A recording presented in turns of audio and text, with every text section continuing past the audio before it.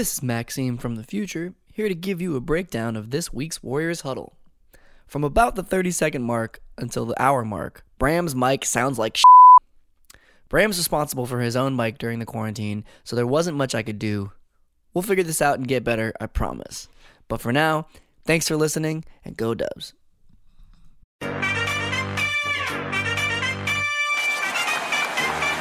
going to bring y'all into our huddle. You're in Warriors Huddle with me, Bram, with me per usual, my producer Marcus. What's up, Dub Nation? And our master of all things sound, Maxime. How's it going? Boys, I am fired up to announce rejoining us, the former Golden State beat writer, sports director, and editor for sfbay.ca, where she covered all things Warriors for more than 3 years, the new Utah Jazz beat writer for the Deseret News, and someone who may or may not be close to completely losing her mind during this quarantine, Miss Sarah Todd. What's going on, Sarah? How's it going, guys? How are you enjoying isolation? I'm hanging in there. I don't know if I'm enjoying it or hating it quite as much as you are. And here's where the hell that introduction came from. Boys, you may not have heard this. Here's a tweet from Sarah just last night. Quote, "This week is the Fight Club of weeks. There are no rules, and all of us are going to come out of this a little crazy if we make it." Let me go ahead and read that last part again. If we make it. So have a drink and remember that it's okay to talk to yourself. Let me start that over. Sarah, how are you doing? I mean, we finding you okay? I mean, like, are you over there? Like, I mean, God knows, I don't know if you're like mainlining vodka or something. Like, I don't know what's up. I like you so much. I just wanted to check in, make sure we're good. Yeah, the impetus of that tweet was I had a friend who's also in quarantine text me at 10 a.m., something like that. And they said, is it too early to drink? And it was while I was pouring myself a drink. And I was like, this is Fight Club. There are no rules. And so I figured, and I'm walking around my apartment and I'm just completely talking to myself because I know I'm not going to see anyone. It's not like I have to even open my door and worry about the neighbor seeing me talk to myself. They can just assume that I'm in here with someone else. And so I'm walking around having conversations because I just moved into a new place. So I'm like, where am I going to put this? Oh, God, now there's another box over there. I'm just giving myself a play-by-play of my own life because I have no more play-by-play in my life. All you're doing is creating writing surfaces all over your house, which is a really good thing. And as long as you're breaking down impetus for tweets, let me read you another one because this one concerns me a little bit too.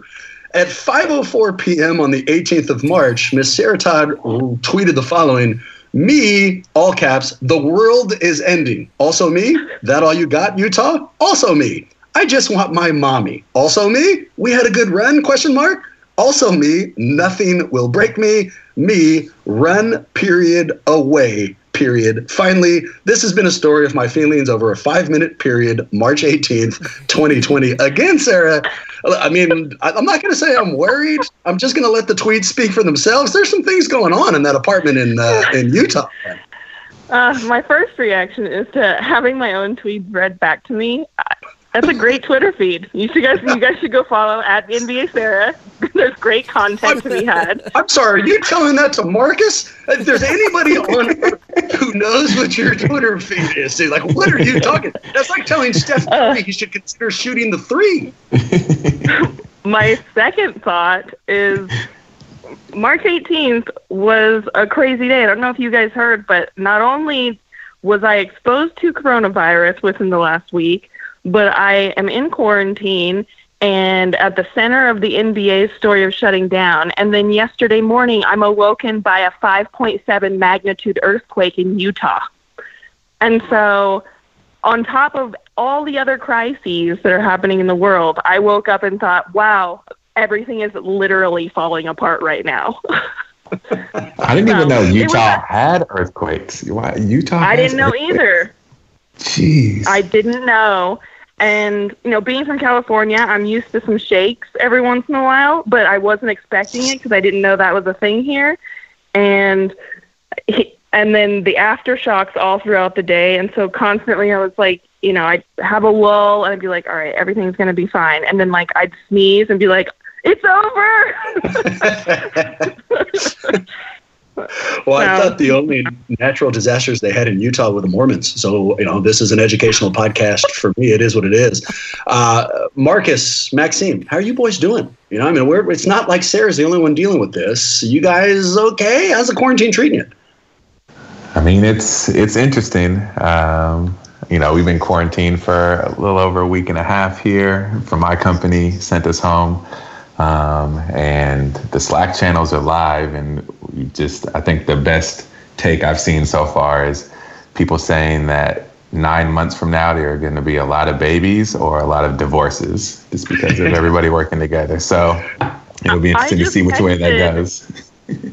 I just texted Bram yesterday and told him I'm hearing a lot of people saying it's going to be a baby boom in 9 months, but I'm expecting for domestic homicide to have a spike here anytime now. Exactly. Yeah. And thank you, Sarah, so much for not reading my text back, which would have been the perfect kind of answer to me reading your tweets. I'll admit to it. What I said is, if I could bet all the money on an increased divorce rate, I would bet it right now. That has no reflection on my relationship. I feel like I should say, it's just practical realities.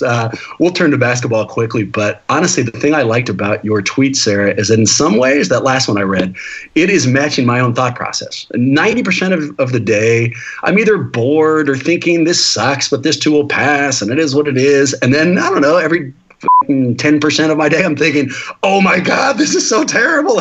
Are we all going to die? What's going to happen? And I feel like we should all say right now, or I at least want to say, that if any of us out there are in fact panicking, if we feel alone, if we feel isolated, please remember you're not. We are all going through this together. And while this sucks, and while it's more boring than we want, and while it's going to last longer than we want, and while it's something that nobody thought we would ever have to get through in the course of our lives, here's a promise. We'll get through it.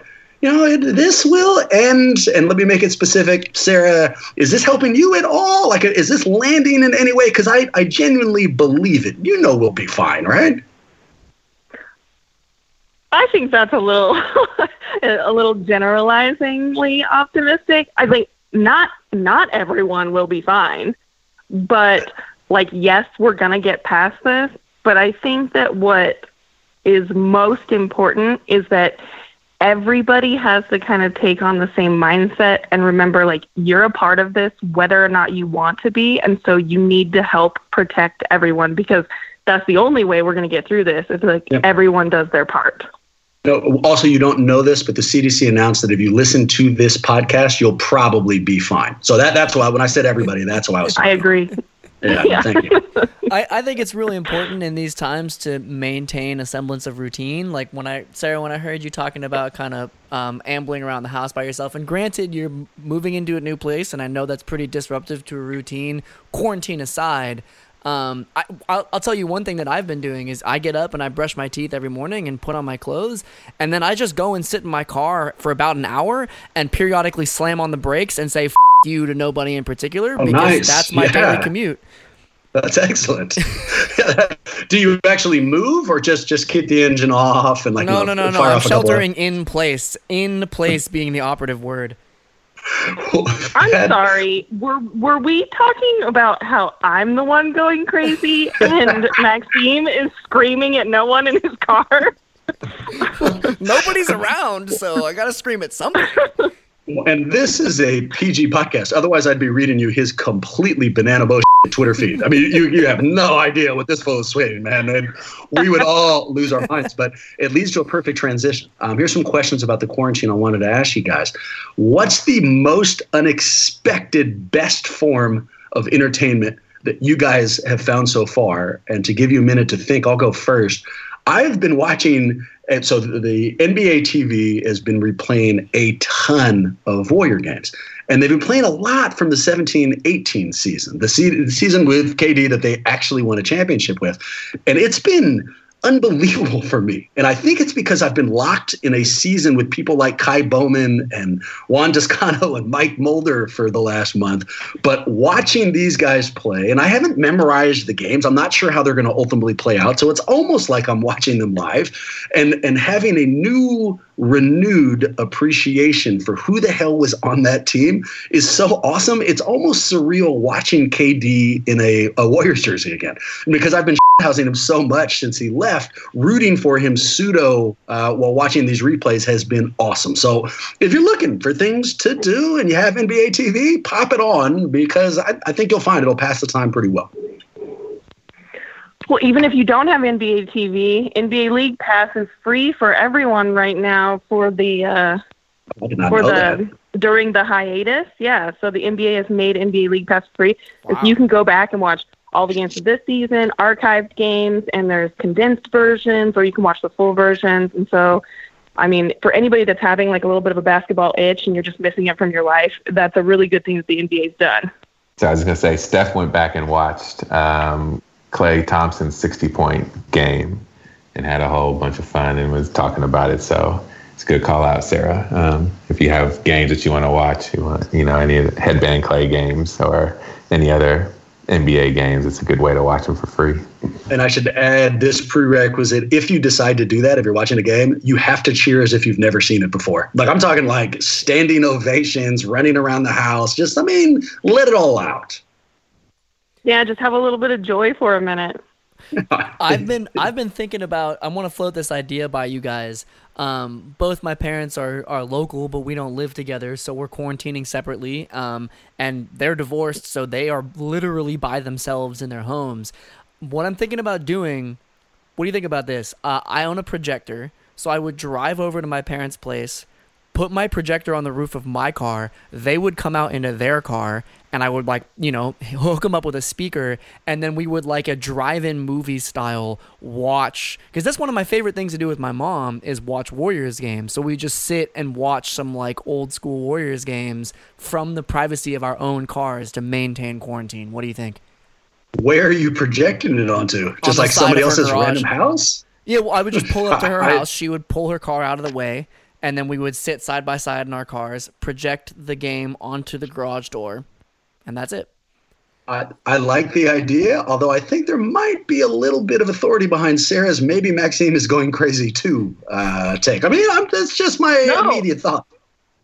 No. Sitting in your car and streaming by yourself is one thing, but Maxime, that is a beautiful idea. If I knew somebody with a projector that was like, hey, come over and literally watch anything, and much more it'd be with like somebody that you love and watching somebody that's something that's nostalgic for you, that is an incredibly beautiful idea. You should 100% do that. You bastard, Sarah. I literally just backed you, like tried to further your joke, and then you made it hella serious and made me seem like I hate families and spending time with parents. Listen, so that was just I'm sorry. I'm a very sweet, sentimental person. I guess not everyone can have those qualities, Bram.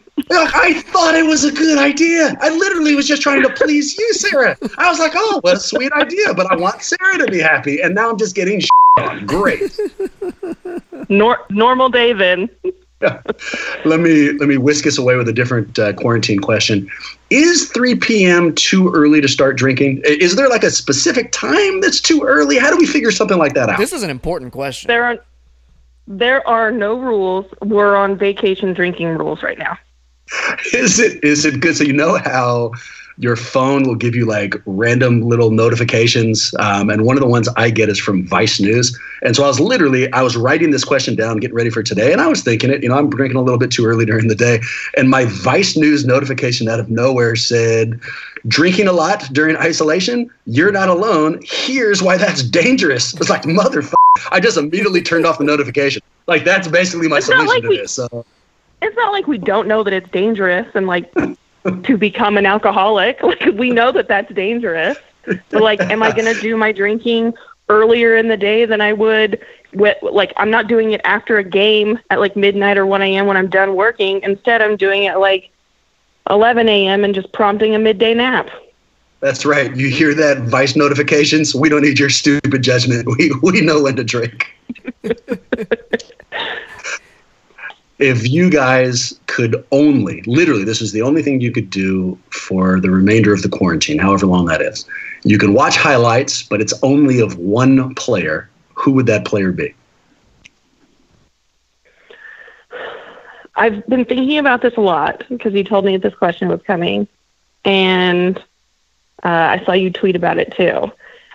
And it's really hard. I think I've narrowed it down to like two guys, I think, two or three, because I want to watch someone. My favorite kind of player is like the really aggressive players back in the day that would get into fights during games. That's my favorite type of player. And not the player, like, not the hold me back kind, but the kind that was like totally willing to just throw punches in the middle of a game. Charles Oakley. And so, right. So, and of that, he was in the mix. But of that, I think that I've narrowed it down to either Bill Laimbeer or Dennis Rodman or Larry Bird. God damn, Sarah, you are my favorite guest. What do you mean, Bill Laimbeer? You would watch Bill Laimbeer highlights for the next 3 months? I need to clarify what 100% we're talking would. about. We're talking about watching the player, right? Yeah. Yeah, Yeah. that's what we're talking about. And you said Bill Laimbeer, Sarah?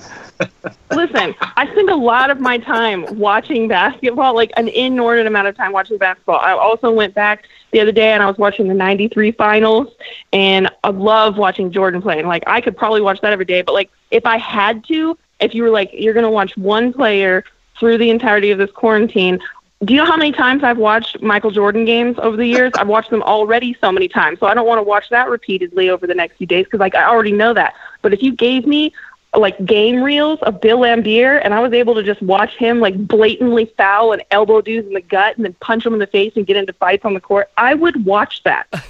I love the idea of a young Sarah Todd somewhere watching that Jordan video, Come Fly With Me. And 6-7 minutes in, you turn to whoever's video it was, like, so is this dude going to elbow anybody or punch anybody in the balls or what? Like, I thought you said this was a highlight tape, dude. Like, I'm not in here just for stupid basket making. I'll go second. I've also narrowed it down to two people. The first one is an obvious one, and I did tweet this out, and a lot of people answered with this. Steph, right? And it's not just a selfish, self-absorbed take. He is remarkably entertaining and was doing things with the ball that no one had ever seen before.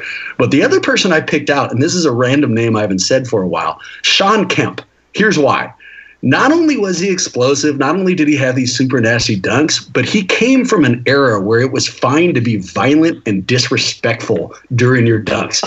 He on Alston. Yeah, I mean, it really was like the thing against Alston Liston. I remember that as a Warrior fan. He not only puts him down on his back after a dunk, but gives him the finger guns like multiple times while going backwards and just make Alston look even worse. Slapped away from behind. Ripley goes back to get it.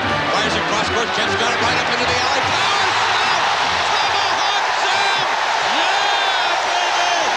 And there are so many things like that I feel like if I had to pick, and it's a Sophie's choice, but if I had to pick, I'm going Kemp and all of his FU dunks throughout his career. You and Sarah are just making no sense right now. Sarah just, oh my God. I don't even know if I can stalk your Twitter anymore, Sarah, after your Bill Laimbeer take. Oh, you know you will. Of course he will. And why don't you tell him that he hates families? I mean, that's what you told me. Start taking shots at him. I mean, and Bram, you're going to be watching like 12 minutes, and then all of a sudden you're going to see that first Shawn Kemp 12-foot elbow jump shot and be like, what did I do to myself? Apparently you don't know who Shawn God. Kemp is.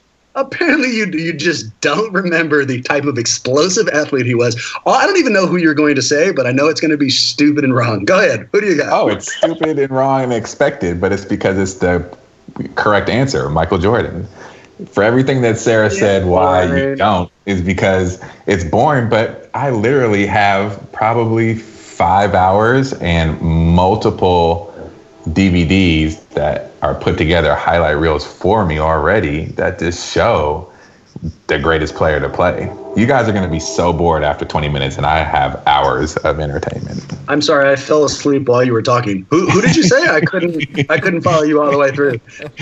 I said Joe Dumars. Well, that's much better because I thought you said Jordan. Maxime, who do you got? If you say Muggsy Bogues, Maxime, I swear to God, I'm going to punch you in your face. Do not say Muggsy. I did actually consider that as a joke, but I have no interest in actually watching highlights of Muggsy Bogues. He's only valuable to me in a zombie apocalypse, which I feel like you didn't understand at all if you think that my take would be Muggsy Bogues. It's a terrible take. Whose highlights do you want? My goodness. All right, I've narrowed it down to two because evidently we're on a theme here. Marcus, you must have missed the memo. And, I mean, honorable mention to Steph because, like, that actually is a really great answer. but I've narrowed it down to Shaq. And the reason I say Shaq is because like he was dominant like right when I was starting to be able to like process information as a individual and not just like a reflection of whatever my parents were saying. And like I think he's still kind of underrated, and he dominated the game in a way that we don't see anymore. And so it would be really, really fun to watch the era of like true center basketball, and peak Shaq performance, and just to be like, dude, what are you doing? Stop wasting your talent. But I think I'm actually going to end up going with a current Warriors player, and that is Draymond. I'm still very ball focused when I watch basketball, and so I don't get enough time to go back and watch him move off ball and watch the way he directs offense and defense. And I want to revel in that a little bit more, and watch him orchestrate and just take notes on what it means to be a basketball genius. I thought you said balls focused at first there, which really threw me off. But now I understand where you're coming from. I'll let Marcus tell you that the Draymond thing is a bad idea, and you won't get more than 6 or 7 minutes of highlights out of it. I'm excited to hear I will about just that. jump on the Shaquille O'Neal thing. I'd like to watch the highlights because Shaq was the only dude in any sport I can think of where during his rookie year the sport realized their equipment had to be changed. I mean, like he came in and was just ripping down baskets left and right. And they literally were like, okay, well, this stanchion is just not working anymore. Like we need to come up with something totally new. And that just never happened. So I'll give you credit on that one. Yeah, I think Shaq is a good call. That'd be a strong second choice. I agree, Draymond, you'd be bored and you'd be asking for me to screen share my Jordan highlights, and I would say no.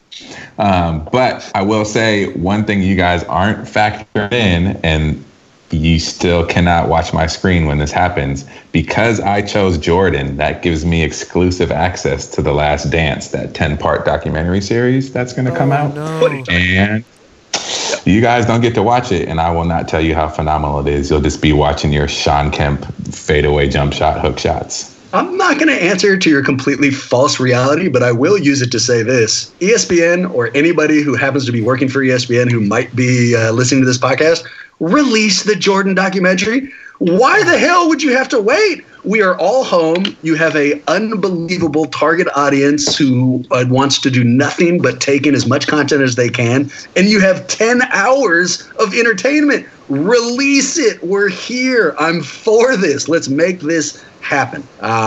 But let me also follow up on something I should have right from the beginning, Sarah, because you, as you already mentioned, were literally in the sports epicenter for the coronavirus. You were in OKC when the game was canceled after Rudy Gobert tested positive. And so just generally speaking, how was that experience? Was it surreal? Was it scary? I mean, how would you describe it? It was all of the above. It was very weird. Just right from the beginning, we knew that something different was happening. We didn't know what that had to do with, though, because once everybody kind of walked off the court, we were like, why are they going to the locker room? And we tried to get to the locker room, but they wouldn't let us in any of the tunnels, which was a weird thing already, because we're all, as media members, we're always allowed in those tunnels. Sure. And then we're back in our seats on press row, and the PA announcer says, we're waiting for league confirmation to start the game. And I was like, I have never heard that in 8 years of covering the NBA, and I'm asking reporters around me, have you ever heard that? And everyone's like, no, I don't even know what that means. Were you worried? And then I thought, like when that happens, was everybody? Yeah. I mean, everybody's a little like, we don't really know what's going on. We're just kind of sitting there waiting. And then there was a tweet from an Oklahoma City TV reporter that law enforcement was coming to the building to help evacuate. And so my first thought wasn't anything to do with the coronavirus. I was thinking, oh my God, is there a bomb threat? Oh, Jesus. And so at first I was like, oh my God, like the cops are coming to evacuate everyone. Like, should we be running? It was really scary at first. And then once we got word that the game was canceled officially, I made my way down into the, tunnels and bowels of the arena, and they wouldn't let us anywhere near the locker room. And I started, I'd already been kind of texting and calling sources and from the team or the league and trying to get information. At first, it was just radio silence, which is another indication that something is strange and weird, because usually at least someone will text back and say, like, hey, I'll update you in a minute. Sure. But it was radio silence. And then word started coming out. We started hearing there has been a player that's tested positive for coronavirus. And so we knew it was somebody in the building, and we didn't know exactly which team it was from. And then eventually the news came out that it was Rudy Gobert.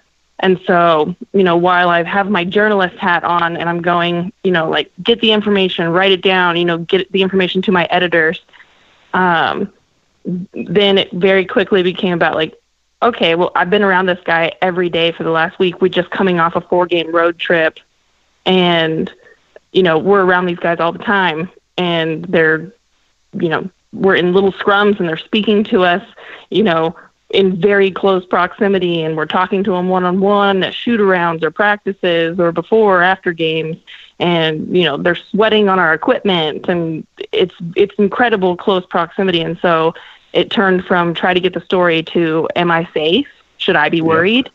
Of course. And so then it was hours of just kind of confusion and not knowing what was going to happen, and no one was talking to me or the reporters at all about what was going to happen. And so there were a couple 3 hours there where it was pretty emotional and weird and scary and stressful and just like in darkness of confusion. And then word came through that the Oklahoma City Health Department was going to be testing the entire Jazz traveling party, as well as the 3 reporters that travel and cover the team, myself included. And so ended up in the locker room with everyone else and got tested and sent back to my hotel room and told that I would get the results the next day at some point. So then it was just a very sleepless night. How long did you have to wait before you got the results?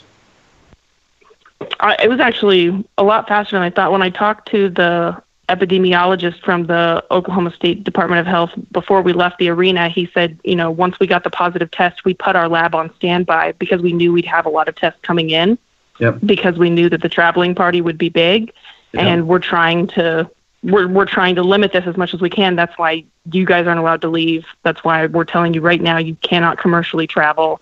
Of course. And they're like, but the lab's on standby and we'll be running the test through the night. They got the test, I think, at like 1 a.m., and I got the news that my test was negative around 9:45 the next morning. Okay. And so you do not have, and I heard you had negative, you do not have coronavirus, yeah?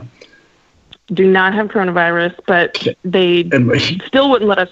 They still wouldn't let us travel because the incubation period of the virus is 14 days. And so even if you test negative, you can still become infected over that incubation period. And so they were like, they ended up working with the Utah state government to get us on the charter flight with the Jazz. And so we flew back with the team the next day to Utah, and they were like, you have to go into quarantine now because you can't be in contact with people for the next 14 days. And so I am currently on day 8 of no contact with human life.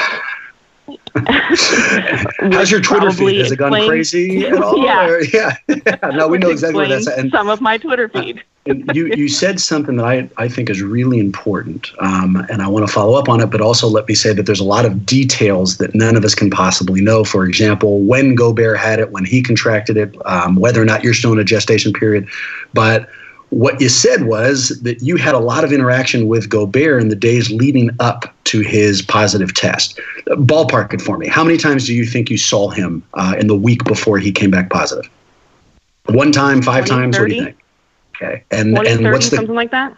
What's the closest you got to him in those 20, 30 times? Within, a foot? Could you reach out and touch him? Yeah, within a foot. Okay. And here's why I'm saying that. My perception, I don't think I'm alone. A lot of our perception is that if we're within, 5 feet, because the 6 feet is the social distancing number, if we're within 5 feet of somebody and just look at their direction, we're automatically going to get it. But if I'm listening to the details of you were within 1 foot on 20 to 30 occasions, and at least so far you have not contracted it, which is a good detail to know. You know what I mean? I mean, if all of us are freaking out about this, we at least need to see that it does not spread like wildfire in every single instance. Do you? I mean, the test itself. There's more unicorns, I feel like, than coronavirus tests. What does that actually mean? When you went through the coronavirus test, what is that? What did they do? Like, what does that entail? Yeah, so it was 2 swabs, one down the throat, one up a nostril and into the sinus. It's a swab for 10 continuous seconds. And so one down the throat, that can be a little annoying. And then the one up the nostril, it feels like they're trying to tickle your brain, makes your eyes water a little bit, but it's not like it's painful. It's just uncomfortable. But we're talking about 20 full seconds. And so it was over very quickly. So hold on, let me hedge this. So from what I've understood, I've been following your Twitter account. I've been following a lot of other Jazz writers, and the perception on Gobert touching the microphones, it wasn't that he was careless, is that it was a unifying gesture, that he was literally trying to kind of reach out and show everybody, I still feel connected to you reporters. I don't think that there should be this giant distance between us. And he reached out and touched it. And I say that because there's no indication Gobert's a bad person. He seems to be a remarkably good person. And all he was doing was joking around. So these are not shots at Rudy Gobert in any way, shape, or form. But are you pissy at him at all? Do you feel like you had to go through this because of him? There's been allegations that he may or may not have been careless, about this stuff. Do you have any lasting animosity? I have zero animosity. Even if I had tested positive, or if I do eventually test positive, I'm going to have absolutely zero animosity to Rudy Gobert. And why? I think there's a few things about that. First of all, yes, he's an incredibly caring and nice person. There's not any time that he was going to maliciously be like, I'm going to give everybody coronavirus. Like that's not something that's happening, And I think also what's important to remember is, like you said, there's a lot of misinformation or just a lot of unknown about this virus. And I was fortunate enough to be in direct contact with CDC and Department of Public Health members and doctors because I went through this. And the information that I got from them was, yes, the virus can live on surfaces. And yes, that could potentially be a way that you could get something. But the way that this is most actively spread and most efficiently spread is through respiratory droplets. So when you cough or you sneeze and that goes on something and then that gets into your mouth, and the virus has to get into your lung to actually develop. And so you have to be breathing something in or ingesting something in. And so if Rudy Gobert had sneezed on all of our microphones and phones and recorders, that would have been completely different. But also another thing about this virus is that while asymptomatic people can transmit the virus to other people, again, that is not how it's most actively, efficiently, or effectively spreading. It's most effectively spreading for people who are symptomatic.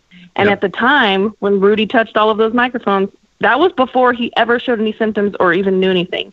And I think it's also important to remember, who among us hasn't made a stupid joke? He wasn't the only he wasn't the only NBA player. He wasn't the only regular person that made a bad joke or did something in bad taste. And like you said, it was the very first day that the NBA had placed new media regulations because of the coronavirus. So this was a morning shoot around media availability. It wasn't a press conference.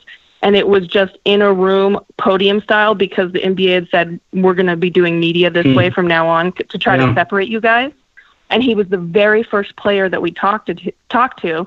And so it was weird when he first came in and sat down, everyone was looking around this is really strange. We're usually standing right next to you. And everybody felt weird. And so when he got up, you can see in that video, he gets up and he doesn't touch anything and keeps his hands spread out. And what you don't see is that all of us in the room were geez, this thing. Because we were also, a week ago, we were completely ignorant to everything else that we're doing in life right now. It was a completely different attitude about everything. And so we're feeling weird. We're kind of nervous laughing. He's feeling weird. And then he reaches over and touches everything. And like you said, it was I'm not afraid of you guys. Because was your mic up there? Was one of your recorders on that table? What was the reaction in the room? So, I've watched that video 100 times. They did. Yeah. So there wasn't any how dare you do that? Everybody accepted it as a joke and they participated in it as a joke. Yeah. And the thing is that everybody that's pissed off about Rudy Gobert touching the mics is everybody that was not in that room. Every single person in that room is not angry, had no problem with it, and has no ill will. And, like, shouldn't that be the thing, is that, like, we know Rudy, we know he's not a bad guy, he wasn't doing anything, maybe he was acting a little bit careless, but, like, none of us are mad, so, like, why is everybody else piling on him? We get it. We get that it was a dumb joke to maybe make, but that's it at best. My tweet, should he be known as Gobert virus from here on out, is unfounded then, you think, and maybe a little pig-headed? Yes, a little bit. Thank you for at least laughing on the back end. I mean, it's funny. Also, I stole it from Wes Goldberg, to be totally frank. I never actually give anyone else credit. In fact, Maxime just cut this part out. We don't have to give him credit. Mm-hmm. And the thing is like, we don't know that. Well, actually, we know for sure that Rudy Gobert is not patient zero in America, and that's the way everyone's acting right now. And we don't even know if he's the first person on the Jazz to have it. Donovan Mitchell tested positive too, and we don't know if Donovan gave it to Rudy, Rudy gave it to Donovan, or they both got it completely independent of each other because they were on a road trip in 4 different cities on 8 different flights leading into that game. And so there's just no way to know where these guys got it. All right. I am going to push us away from the coronavirus, although I was really anxious to hear about your experience there, and I appreciate you sharing it with us. And I've got a segment, a brand new one I'm really fired up for, one I've basically created for you, Sarah, because I think your participation is going to make it golden. Before we get there, a really fast off-the-court report. And what this is an update. And in case you don't remember it, those of you who are listening, I'll use this as an excuse to bring Sarah up to speed. A while back when they were still playing games, Sarah, Maxime and I went to the Lakers-Warriors game at Chase. You may remember it was an ass beating, but for the first half, it was a little bit close, and I didn't go there to talk, but I ended up talking. I got into this back and forth with a Lakers fan, and it's all copacetic at first, and then at one point, the Lakers fan leans back, looks at me, and says, "How many championships have we won?" And I say, "In the last decade, 0." There's a 2-second pause, and then he says, "This decade just started, genius." And I start sweating like you've never seen, and I've been hell of upset, and I haven't come back with anything. And, it's just been awful. It's been absolutely awful, and we talked about it on the show. Here's my update. So since that podcast, a few listeners reached out on the topic. Patreon supporter Powell Gottlieb sent me a CNN article called, quote, "When Does the Decade Begin and End Anyway?" And an Australian listener named Tony Gray shot me a great email. And the basic notion of both the article and the email is that the decade isn't over until the end of 2020. Here's a take from the CNN article. Quote, "The U.S. Naval Observatory, the agency that maintains the country's master clock, states that according to the astronomical dating system through which it measures time, the new decade will begin on January 1st, 2021. You hear that, Laker fan? F yourself. I got the Navy on my side, dude. So unless you were looking at the U.S. Naval Observatory's clock, I don't want to hear from you. And Maxime, I know you were there and kind of embarrassed for me. Does this resurrect your opinion of me in your eyes, man, or what? Does this change anything? Hell yeah. I wish I had known this up front. I wish I had brought the Navy clock with me to the Laker game. That, at least I would have had something to say, But with that in tow, let's turn to the news segment. And here I want to respond to that. Oh no, I don't. I'm on top of the world. Are you going to knock me down? Go ahead, but I don't. This is dangerous for me. I have one question. Can you tell me what your response to him was? Yes. You ready for it? Just repeat it. Yeah, just repeat what you said to him about the last decade. Okay, here it is. Yep, that was it. Nothing. Silence. No. Unless you not your response. Not your response to his comeback. I know that you were embarrassed and went inside of your turtle shell. What was your first thing? What did you say about the decade? What was your thing that you said to him? And I've thought this out so many times. So if I'm being honest, I think I said 0 in the last decade. If I had said 0 in this decade, it would have been okay. Yeah, but that ends the conversation. I doubt you would have said 0 this decade. Nobody would have said that because you would have known what you were talking about. You said 0 in the last decade, and it's not like you can predict the future, so you weren't going to say 0 in the future decade. You were talking about what's happened the last 10 years. He wasn't. You win. I wish you would have stood up and been like, "You're an idiot."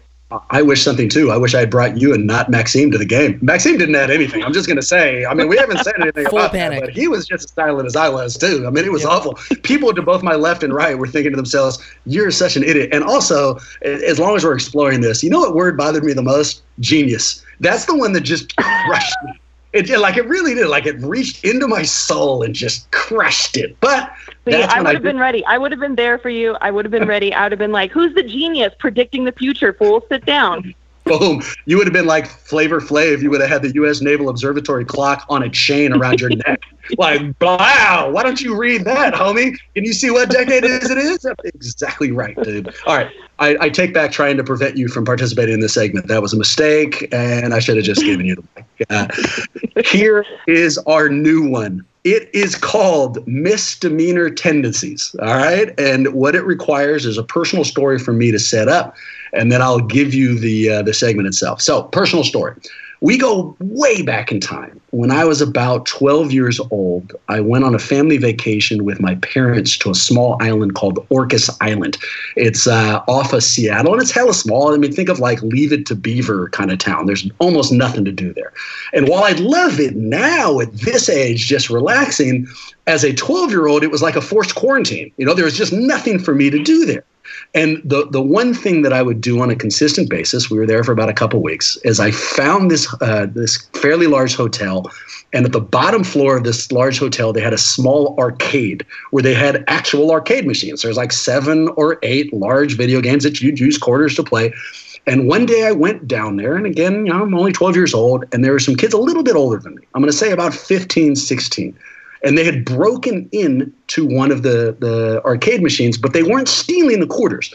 They were reaching in and using the quarters to play that game for free. Basically, it was a never-ending game. And so I see this, and I feel like I had a decision, right? I could have gone in and participated. I could have gone and told on them. I could have ignored it. There's all these things. And what I decided to do is I went in and I participated. I grabbed some of the quarters and I played right there, and I never told my parents about it. And I really think that shaped me as a person. I found out that day that I'm okay with like petty crime. You know, like I didn't go on and start to rob banks, you know, and I've never like done any Grand Theft Auto or like any like murder or any kind of physical crime at all. But, you know, I went to UC Santa Cruz. I was okay with occasionally smoking weed. And I mean, just the misdemeanor things in life I have been okay with, which leads to the segment. What I want to do is I'm going to give you a series of Warriors names, and I want you to put them in the exact circumstance I was. They walk into that arcade as a younger kid. They see older kids stealing from the machine. What would they do in that circumstance? Does it make sense? This feels like a terrible idea. It's going to be amazing. We won't say it as a kid. We'll say it in their, as an adult, as we know their personality now. And the first name I have for all of us is Steph Curry. Steph comes in, sees somebody doing a misdemeanor, or in this instance, stealing quarters from a machine. What does he do? And to give you time to think, I'll go first on this one.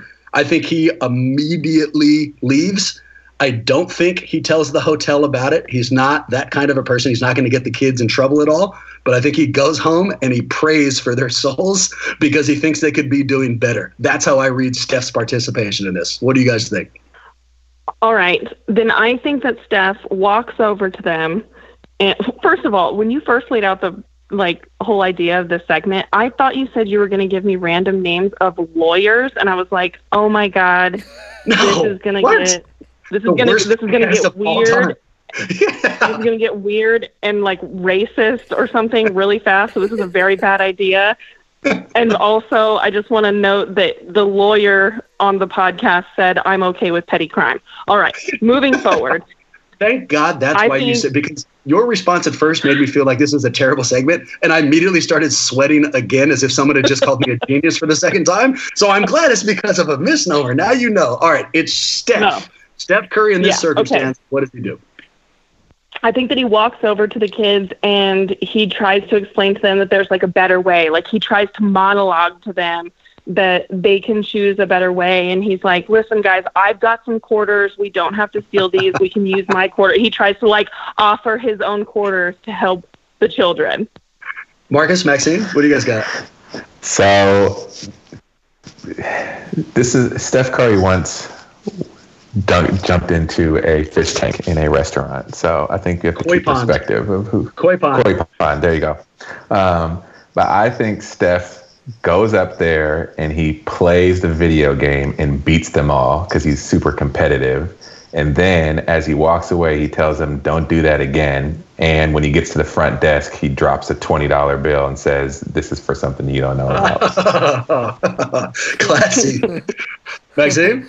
Yeah, so just and that, as a precursor, I actually found it comforting that you let us all know that you haven't committed any murders. And I think that says a lot about where we are, that I felt like I needed to be comforted for that. Yeah, I really appreciate that. Thanks for pointing that out. I think if I'm reading between the lines, you're not sure whether or not I'd killed somebody before I told you I had not. Am I hearing you right? That's right. And I think that's interesting. Clearly you felt the need to elucidate that for all of us. That's great. I hate your projector idea. I hate it, and I hope you never get to do it. I'll send you a tweet when I do.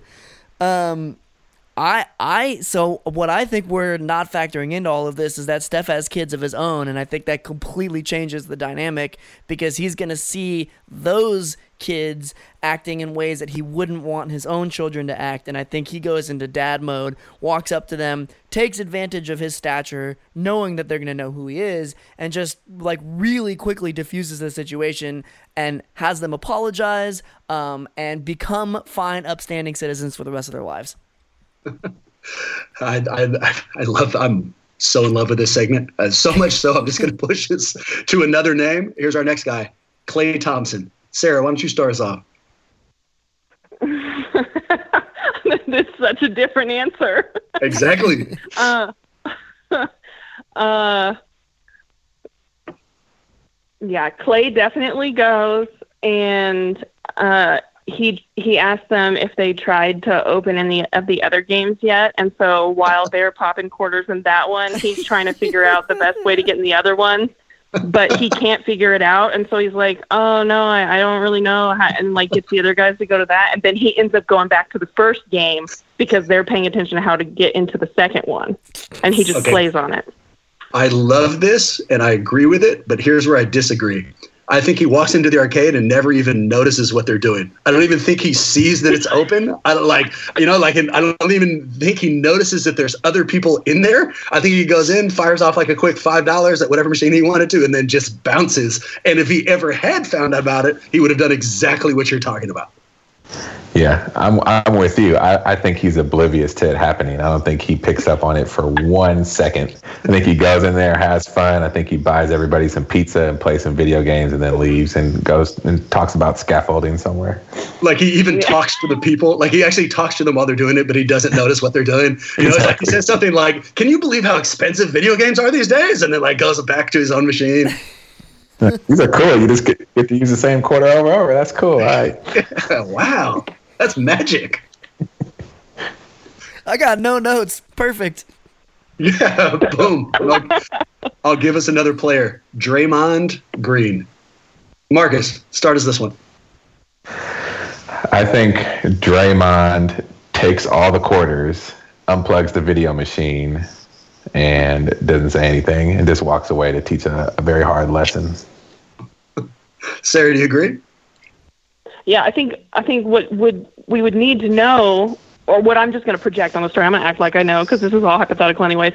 So he walks in, he sees, and he's like, "Hey, they got all these fucking quarters, and that's a game that I have a high score on. Not today, children."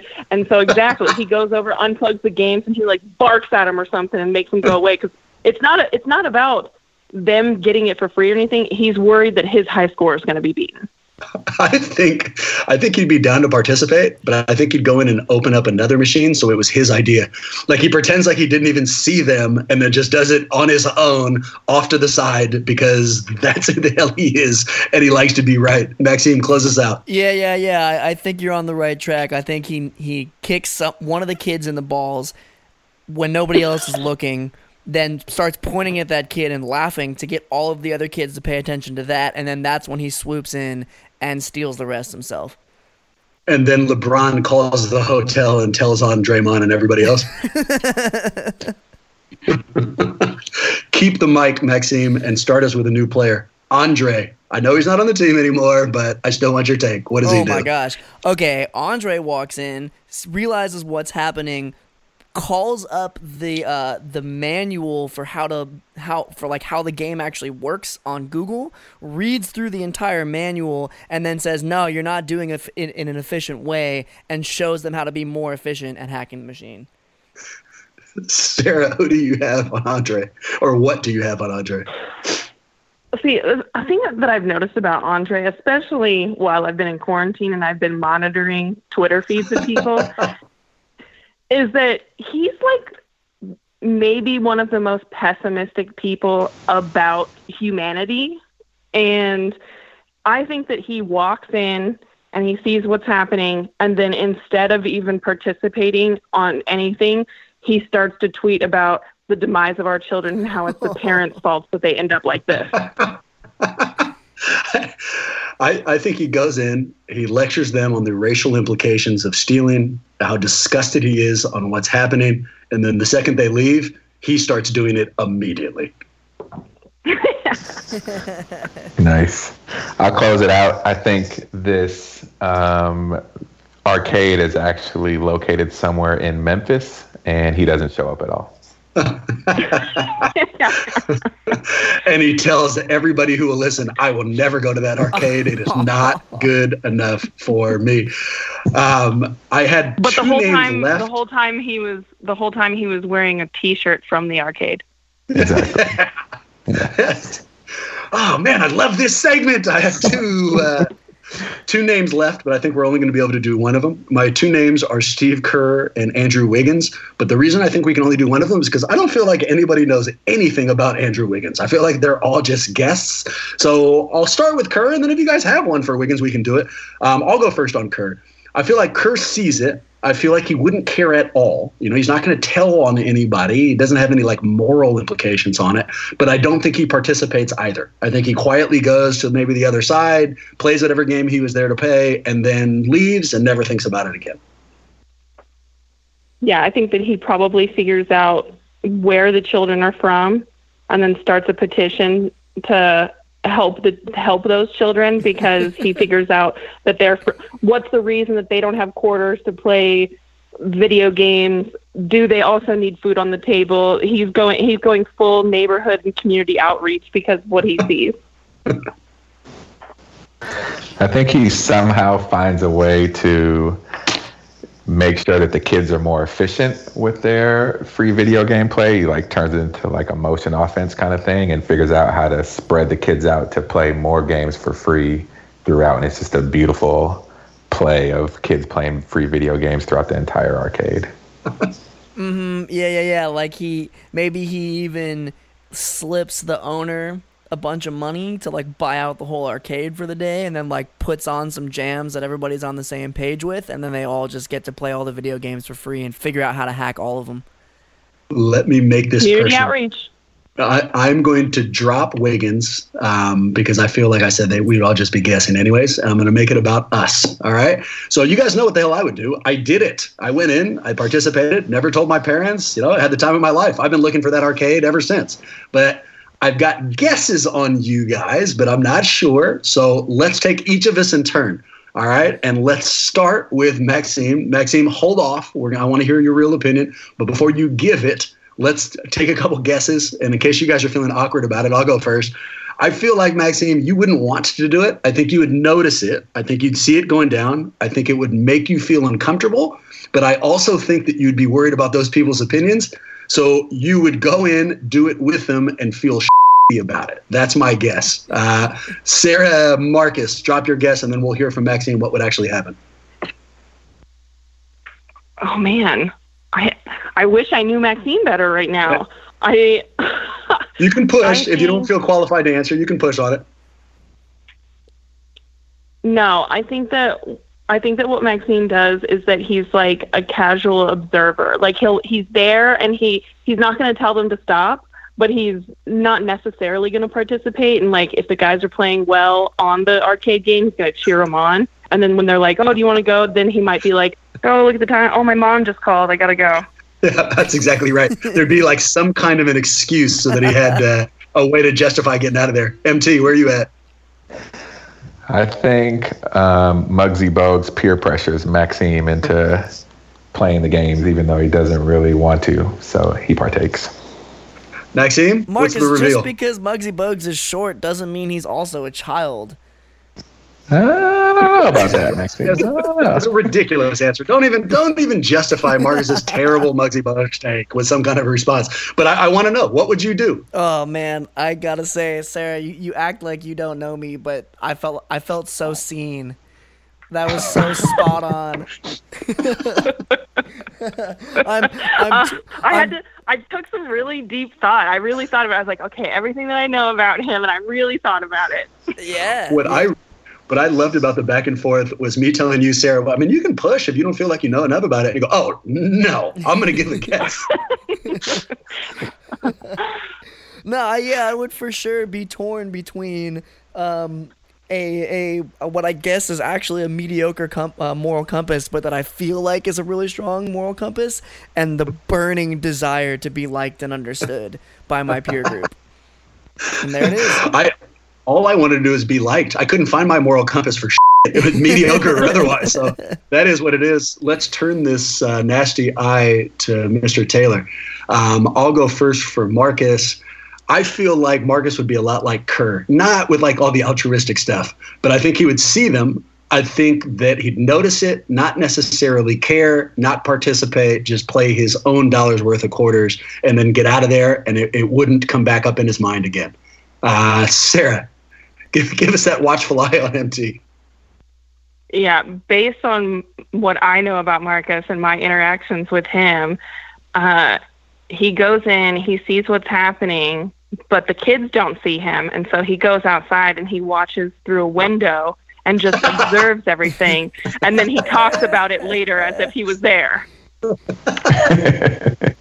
Nice.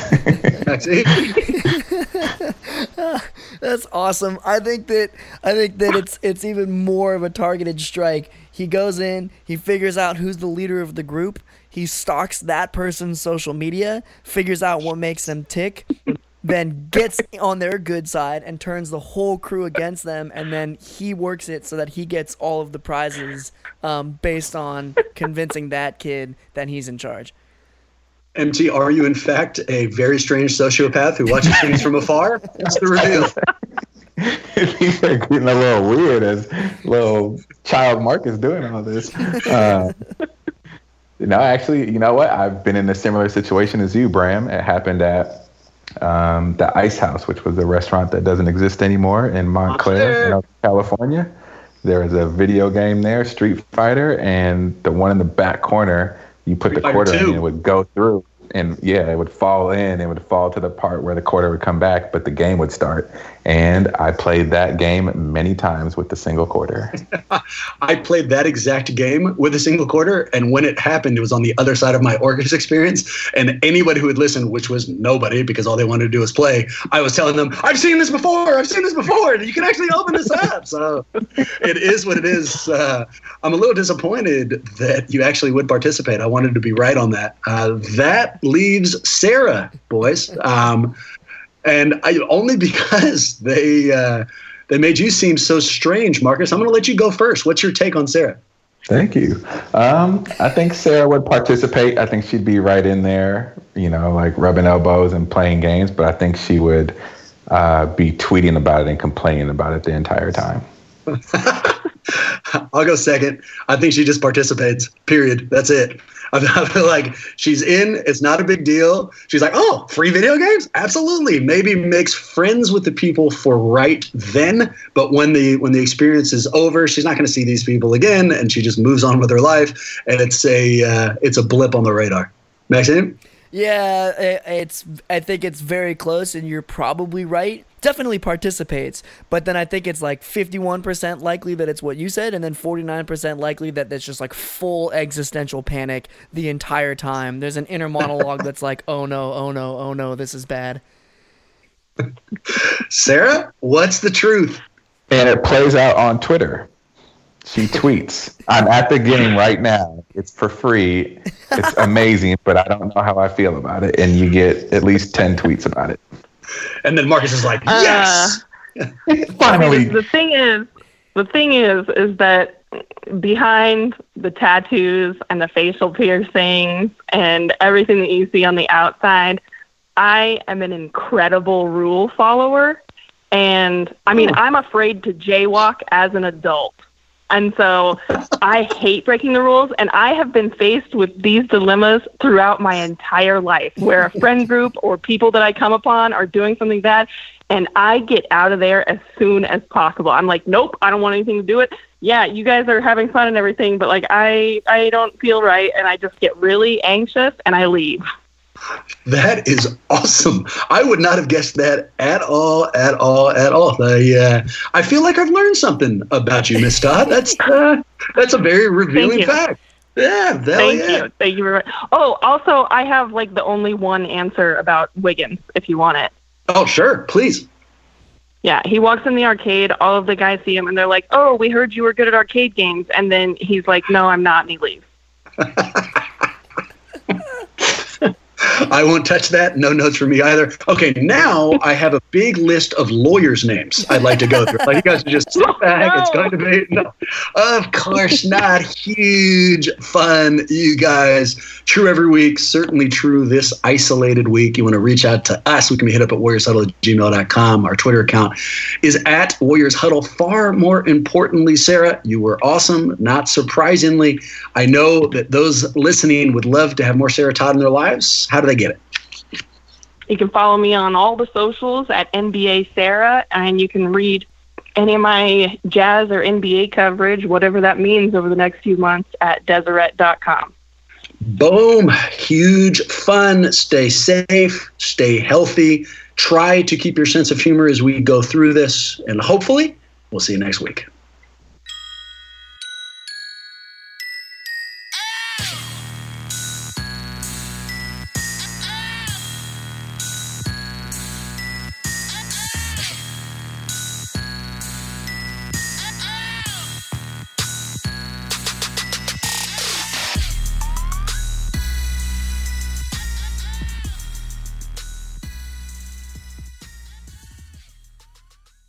Good.